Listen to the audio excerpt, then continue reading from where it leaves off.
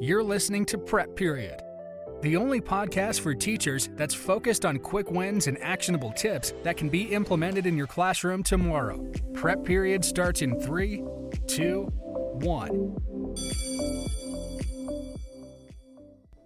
Welcome to the Prep Period Podcast. My name is Brian Bean. I'm your host, and in today's episode, we're going to discuss how to use YouTube Live to increase student engagement, and as our guest would say, to meet students where they are. We're also going to talk about some of the advantages that YouTube Live offers to other platforms like Google Meet or Zoom. Our guest today is going to be Robert Oliver from Central Coast New Tech High. So welcome, Robert. Now, before we dive in, first things first, let's let our listeners become a little bit more familiar with you. So Robert Oliver teaches career technical education design, as well as media and visual arts at Central Coast New Tech High School, right there, as the name entails, right on the Central Coast of California.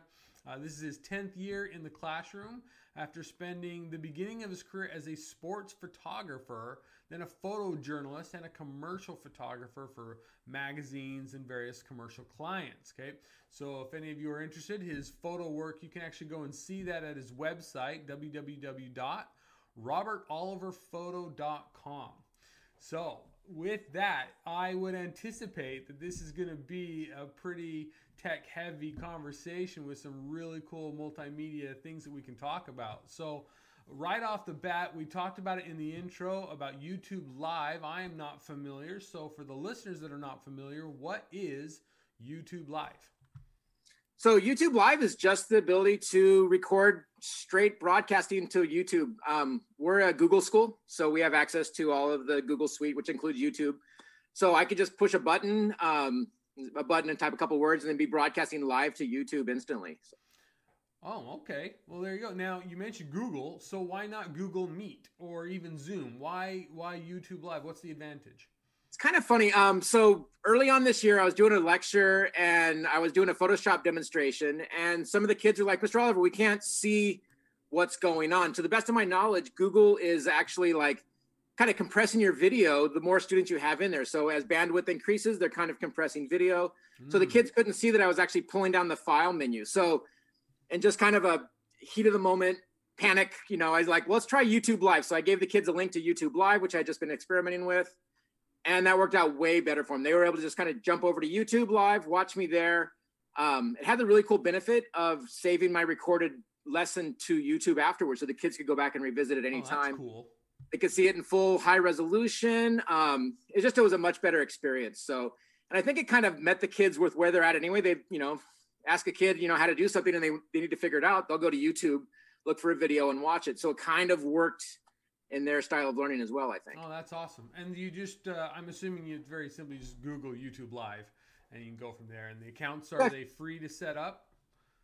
I don't know the answer to that as far as like, if you're not a Google school, if you just go to youtube.com, there's a little button up top and I could kind of punch over to that real quick.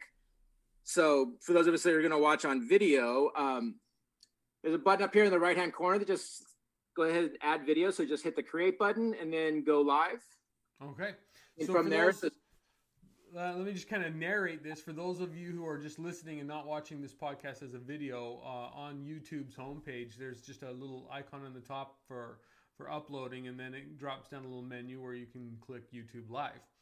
All right. Well, fantastic. So I'm assuming that you would use these for a lot of kind of project-based learning strategies. I'm wondering, can you share some examples of projects that you've done with these specific tools in your class?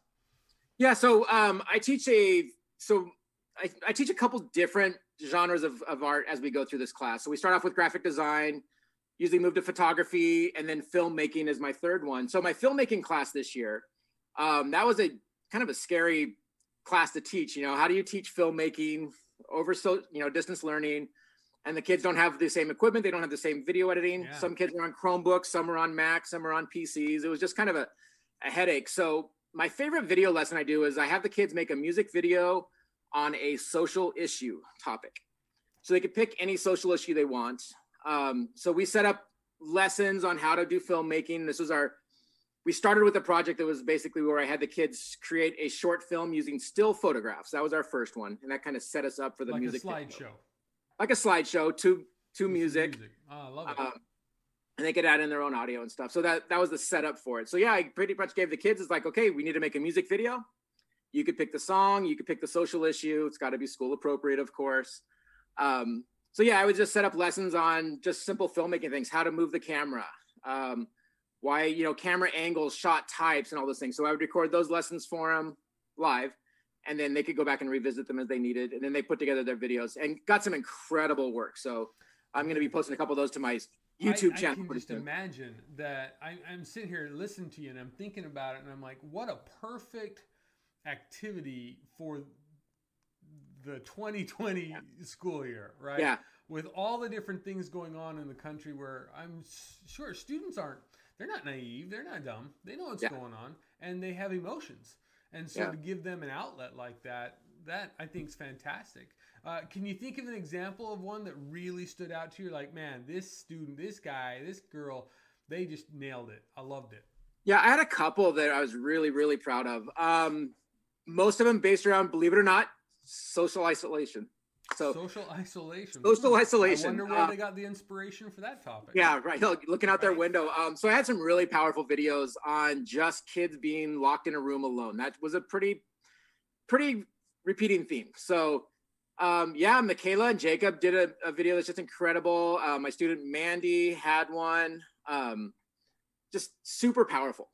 Even had a student that was really having, like, I would say, going through a really bad mental breakdown. Couldn't complete the assignment, just hated it. Was able to see some of the other examples and was like totally inspired, and just came through with the most beautiful video just about seeking happiness and not giving up. And it was really cool. So it was really cool to see these videos like grow on them and stuff. And it was a tool. I mean, like with project-based learning, the idea is I don't really teach you everything you need to know. I give you the basic skills, but you're gonna have to go out there and figure it out on your own. That's kind of what we do here at New Tech. And I love that. So I give the kids freedom to go. I had some kids animate their videos. I had some kids decide to do film. But they had to kind of figure out some of the stuff on their own. And it was super powerful. Man, yeah. I don't suppose that we're going to go a little off script here a little bit on the podcast notes that I've got here, but I'm dying to know, is there anywhere we could go to see examples of some of those videos? Like you described that one young man's entry, and I want to just go see it. Yeah, I will post them to my YouTube channel. So, and before the end of the day, I'll have them up there so that like people could go check them out. Yeah. I don't think I've updated in the last couple weeks. This project just wrapped up last week, so I haven't finished updating them, but I do have permission to share the video, so they will be going up on my YouTube channel. So that's awesome. And so on YouTube, we just do a search for Robert Oliver. Yeah, so I'll send you a link for it. So if you want to post the link in there for viewers, that'd be great. Throw that, and I'll put it in the afterthought. So that's awesome. Man, that's pretty cool. You know, I love this concept of kind of just, and it's the beauty of project-based learning.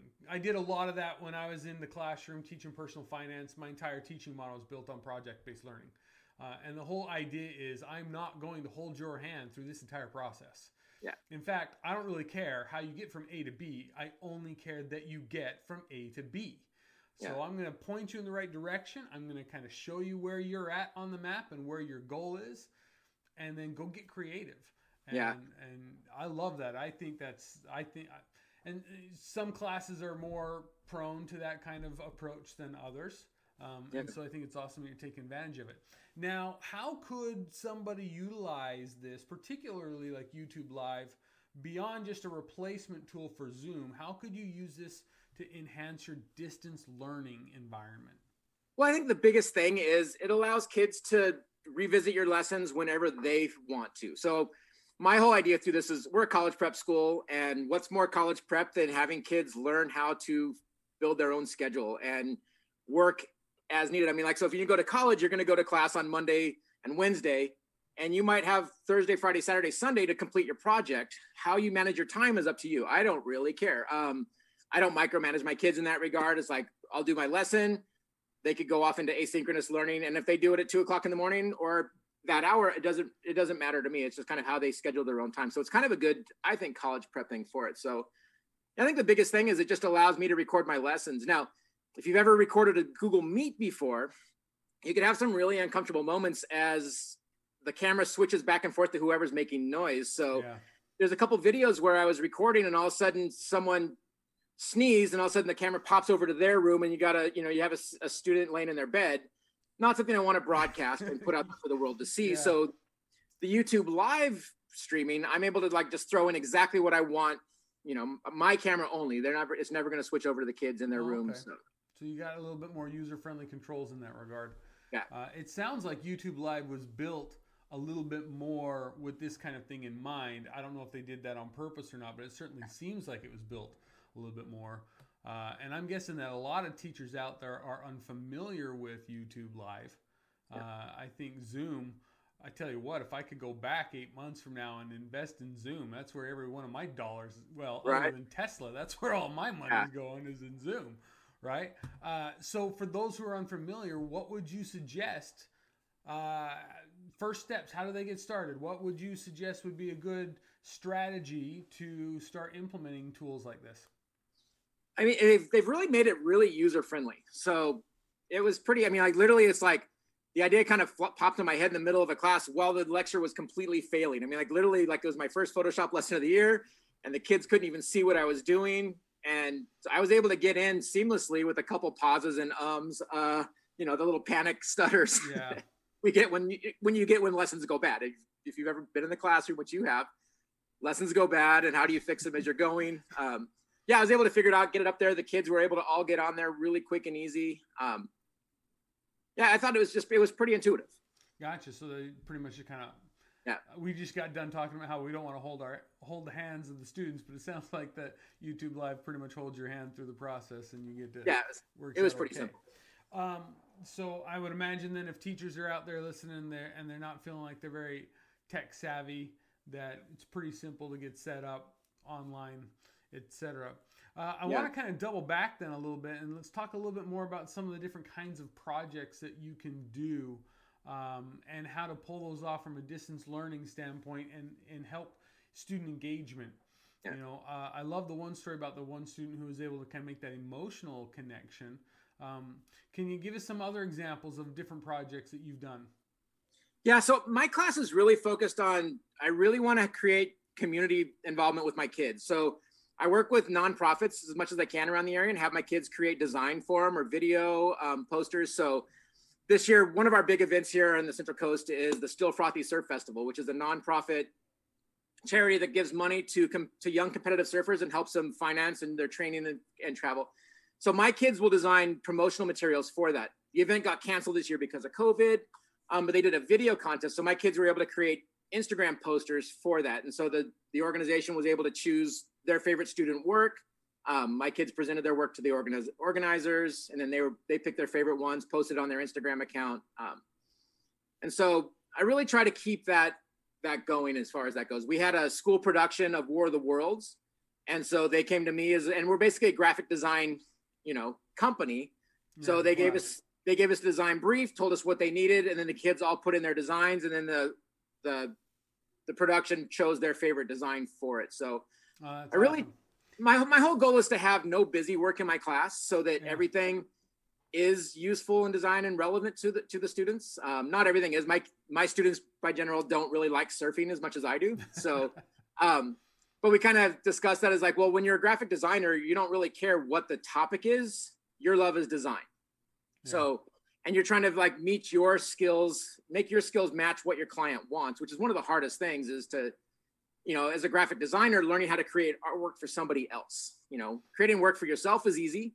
When you have to like design something that somebody else is expecting, that's the challenge. And so I give my kids that experience quite a bit so they could, get real client feedback.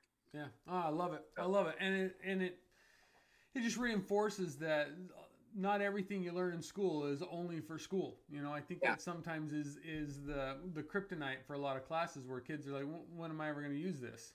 Yeah. Well, that's one of the beauties of a project-based learning approach like that, where you can kind of almost farm out your workforce to other subject matters and different groups within the school and get them involved. It shows them that real world application, hands-on type thing.